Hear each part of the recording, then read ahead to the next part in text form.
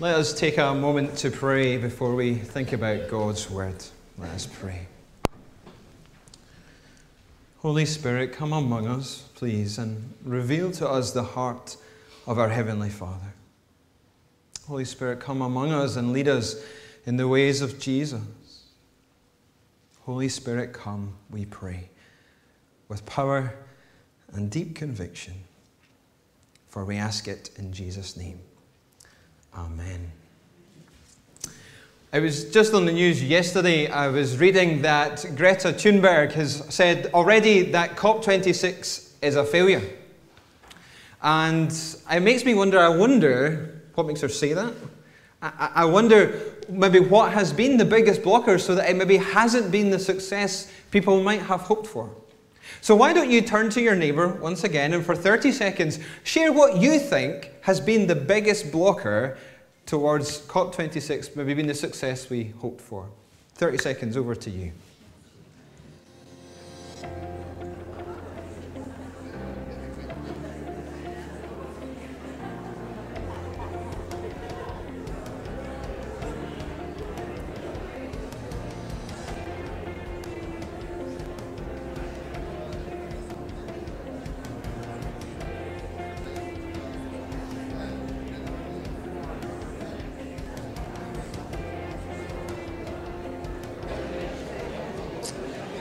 Well, I'm going to jump in there again. Obviously, you could probably talk about this for hours, so feel free again. Get a couple after the service or chat outside. At least it's not raining today. You can have a blather there if you wish. You can let me know on the way out the door what you came up with, but straw poll, anyone blame the politicians? Yeah, some politicians there. There will probably be many other reasons you might give, but politicians is probably going to be one of the top ones. It's easy to blame them, especially when we see all the shenanigans in the news this last week with politicians.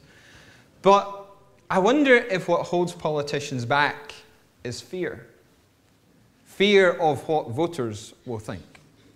That if we go too far, too fast, voters will show their disapproval by ousting the current government from government. And so you can't go too far, too fast, in case it risks the taxpayer and their vote and costs the taxpayer too much. Because if we're honest, even on the individual level, we can often be profit before people. We can be self before collective survival. And when it comes to money, when it comes to the money in our pocket and the balance in our bank and the stuff in our lives, we get very possessive. And you know, the same was true in Malachi's day. Earlier in the book of Malachi, God challenged through the prophet the quality of the people's giving. But now he comes to challenge the quantity of their giving. He said earlier, "Return to me, and I will return to you."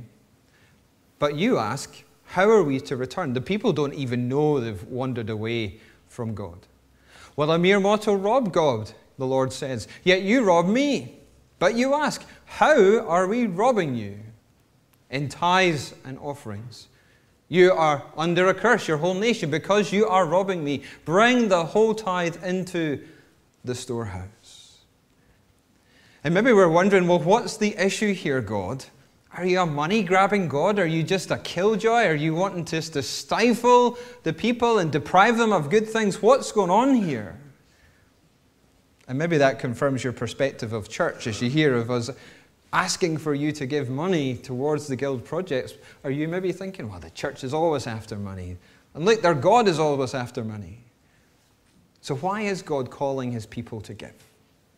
Why? What's going on underneath the surface?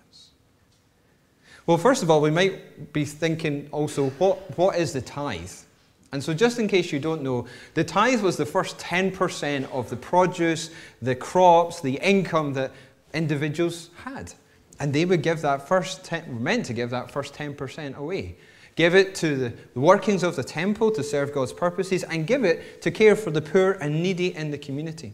And actually, if you add up the tithes and offerings, both the regular and the occasional, it's estimated that potentially the people gave away 25% of their income. And that's quite a startling amount, isn't it? And yet the people have this attitude that, well, I'm not going to give the whole tithe. I'm just going to give a bit of it. And maybe they're thinking, well, it's my stuff. It's my money. I should get to determine what I do with it. Or maybe they're thinking, well, I don't have enough, God. I don't have enough. And once I have enough, I'll give a wee bit more. So just give a break. They are holding back some of their tithe. And God thinks that's a problem, clearly. He thinks they're robbing him somehow. So what's that about? How can God be claiming they are robbing him when it's their stuff? Well, the problem is the scriptures teach that it's not their stuff.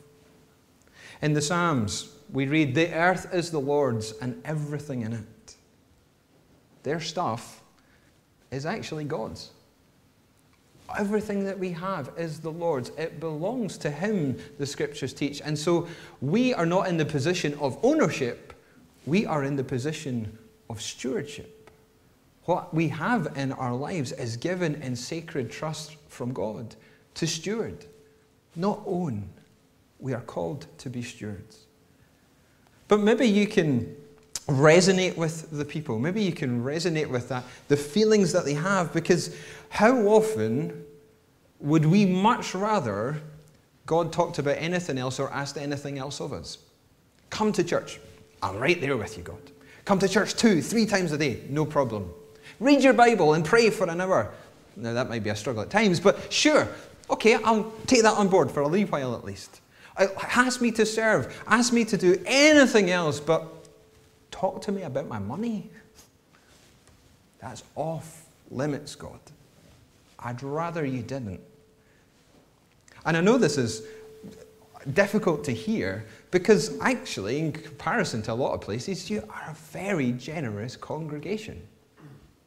Very generous. And you're giving today in the shoeboxes and the guild and things. But there are helpful points when we need to hear from God's word a message about giving. To take stock, to evaluate what is our practice. How are we living? What's our relationship to our money? Do we see ourselves as stewards, or have we fallen into that false understanding of ownership? Now, maybe you're wondering also, well, is Scott saying we should tithe? I won't ask a straw poll on that one if you think we should or if you think I'm thinking that. Because actually, there is no New Testament teaching about tithing. No New Testament teaching. It's all in the Old Testament. And so maybe you're thinking, well, we're safe. We don't need to tithe. We're good. And then I would share the counter-argument that, well, tithing was there before the law was given, so it wasn't just part of the Old Testament covenant. And that many Christians over the centuries and years, and many faithful and some of the most godly Christians have tithed. But let's for a second instead turn to the New Testament and see the example of the early church, who, not that one either, who they are recorded as they sold property and possessions to give to anyone who had need. The church, when it was at the peak, we might say, of its health and understanding of the ways of Jesus, they were generous, sacrificially generous, and probably gave much more than a simple tithe. They weren't Christians who said, what is the minimum I can give? What's enough to keep God happy? They were Christians who were sacrificially generous, who responded to the marvelous grace they had received through Jesus dying on the cross for them with such generosity that astounded people. And this carried on over the centuries. You can look up in various articles and commentaries about Aristides of Athens. Says, if the brethren have among them a man in need and they have not abundant resources, they fast for a day or two so as to provide the needy man with the necessary food. Or later in 190 AD, Lucian, who was not a Christian, by the way, commented, the earnestness with which people of this religion help one another in their needs is incredible. They spare themselves nothing for this end. Do we walk in that way, in that legacy? Or are we bare minimum Christians?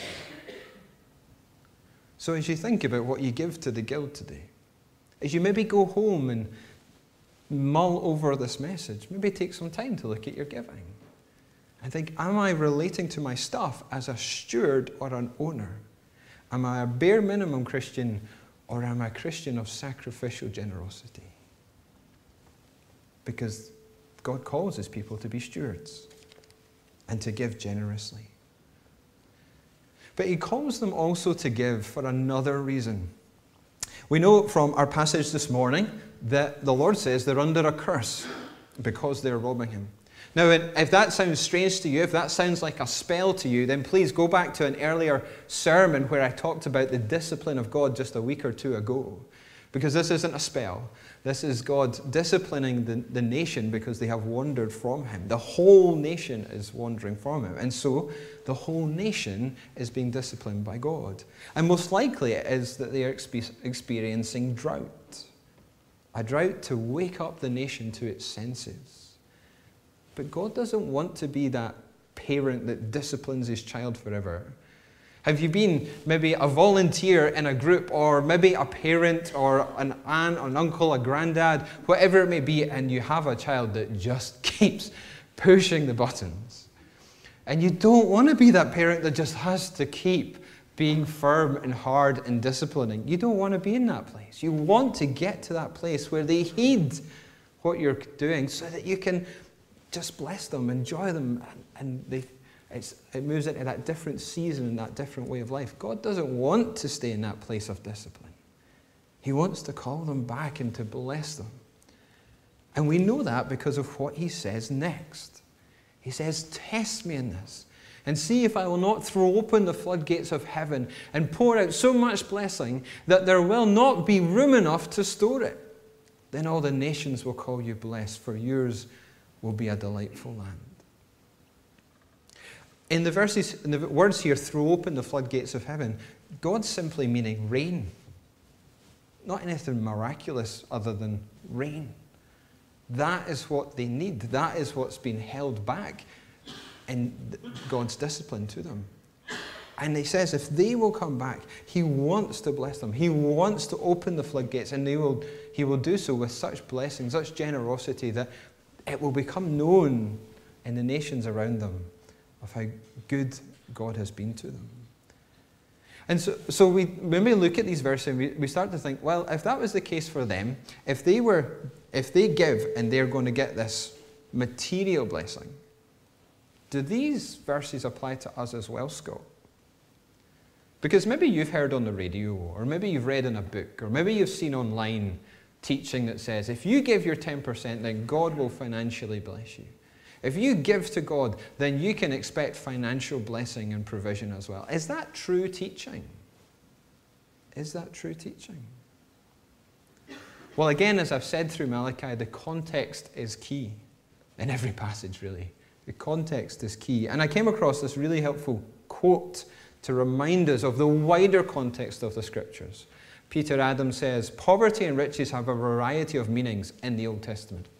Poverty might be a sign of the righteous person being persecuted, or of a righteous person having their trust in God tested. Similarly, riches were not always a sign of obedience. Rich people were often opposed to God and oppressed others. Context is important. And to make a theology simply based on Malachi is to ignore the rest of the Scriptures, the rest of the experience of New Testament believers who are very faithful to God and yet are so poor. Even the early church.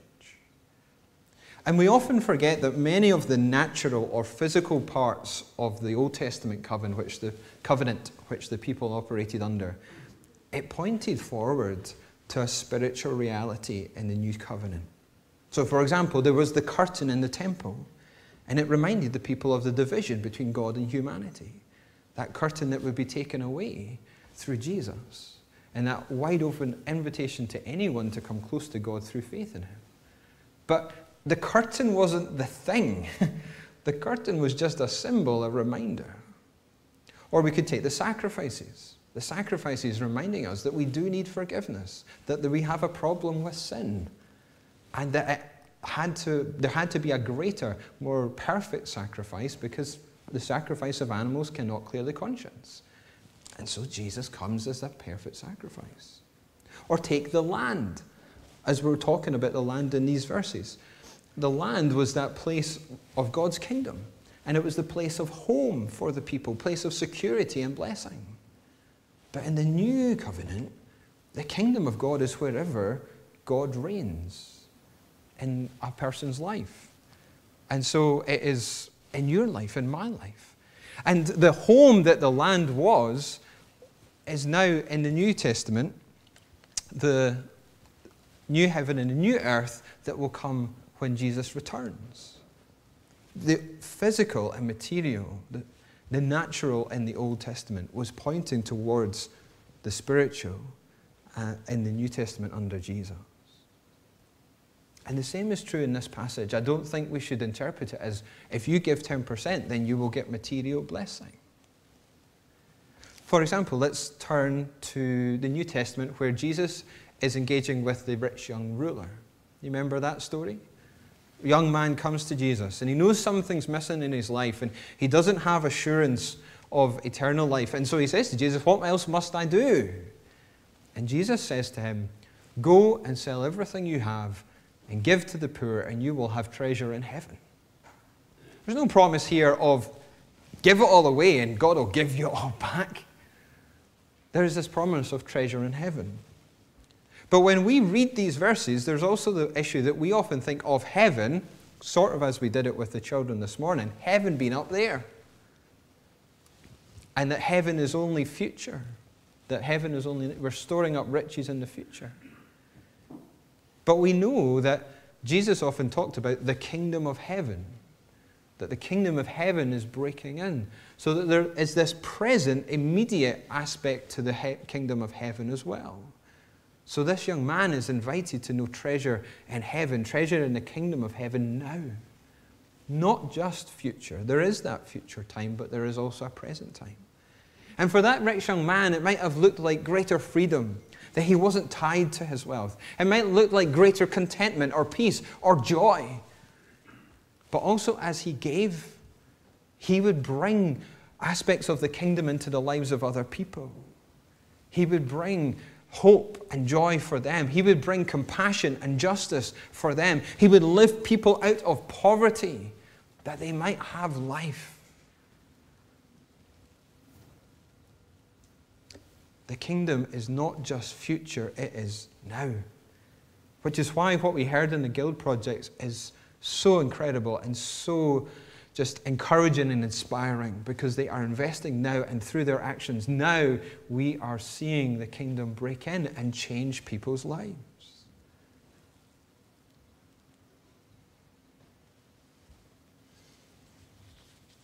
And so there is this call of God for people to give so as to change the world around them. In Malachi's day, if they gave, the world would change, their world would change, and that God would bring rain. But in New Testament and in our lives, by our giving, we change the world around us. Let me give you another quote from history. There was the Emperor Julian, Roman Emperor Julian, and he was actually an opponent to Christianity. He didn't like Christians. He persecuted them. And in light of the generosity of the church, he said, "It would be shameful when the impious Galileans, that is Christians, feed our own people along with their own, that ours should be seen to lack the help we owe them." And then he went on to order the creation of hospices. The generosity of God's people sparked the conscience of their opponent to then bring about good for a wider society. And again, if we look at the example of the New Testament church in the book of Acts, just after that same verse that I quoted earlier, they sold property and possessions to give to anyone who had need, and the Lord added to their number daily those who were being saved. Yes, they taught the scriptures. Yes, they worshipped God. Yes, they met in fellowship. But part of their life was sacrificial generosity, and all of it combined to see the Lord adding to their number daily. The world changed in part because of their giving. But maybe you're wondering, well, is God just, again, after our money? Is God just wanting us to obey? Is God just wanting us to be faithful stewards? Because maybe that just doesn't speak to your heart. Maybe it just sounds like, here's more of a list of things to do and obey. And actually, there's a third reason that God calls his people to give. And it's at the very beginning of our chapter, where in verses 6 and 7, the Lord said, I, the Lord, do not change. Return to me, and I will return to you. Return to me. Return to me. Return to me. In other words, repent. Change your ways. Come back to me. The Lord's heart is for his people. He longs for them. He loves them, as we looked at in the very first verses of Malachi. He has this unending love for them, a love that is faithful and constant and true, this love that is generous and forgiving, this love that, yes, disciplines them for good, but he longs to bless them and lead them into life in all its fullness. This is the love of God, and it hasn't changed, he says. This love has not changed. His heart is for them, and he longs for them to respond in kind. He longs for them to love him as he loves them, because he's constantly working to restore, maintain, and deepen this relationship with his people. And the same is true in the life of Jesus. You know, just before Jesus said what he did to the rich young ruler, the text says, Jesus looked at him and loved him. What was in that look? What did it communicate? What did it anticipate? I suspect that Jesus anticipates this young guy's going to say no. It's too much, because Jesus knows where this young man's heart is. And yet, in love, he still speaks the truth. In love, he still gives that invitation, knowing it will be rejected, but calling him, yearning for him to break free of that love of money, that love of wealth, and return to his Lord, to return to knowing Jesus, following Jesus, walking with Jesus. That is the heart of God here and in Malachi. It's the heart of God that is for you, brothers and sisters, and for me. For our hearts to be the Lord's, to be given to the Lord. That is God's desire and the yearning that is there within him. It's the crux of the issue throughout Malachi, really. That are we a people who will give our hearts to the Lord because he has given himself to us? Are we truly his people, to the depths of our being? Do we love the Lord to the very core of who we are? Because to the very core of God, he loves you. His heart is for you. And he longs for your heart to be for him. And that will be seen in every area of your life where you could be spending your money. Because as the other verse on the screen before said, where your treasure is, there is your heart. And what you spend your money on will show you where your treasure is as well. So let's take the example of global warming and of the climate crisis that we have in COP26. It's actually more costly to live a more ecological life. Have you noticed that? Have you tried to swap away from plastics? It's not easy and it's no cheap. But are you willing to pay the price? Are you willing to pay the price of that change? To be a steward, not only of your money, but of this creation that God has entrusted to us.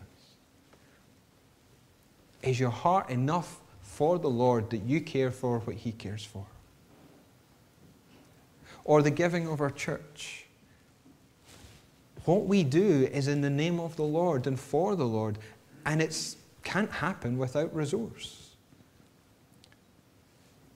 Is your heart enough for the Lord that you invest in his purposes? That you give generously to the guild projects or to the shoebox appeal or whatever it may be? Are you a Christian who's a bare minimum Christian? Oh God, this is the spare change I've got in my pocket this week. Or do you take a more disciplined, ordered, proactive approach? Because you gave your devotion to God rather than to your finances and to your wealth.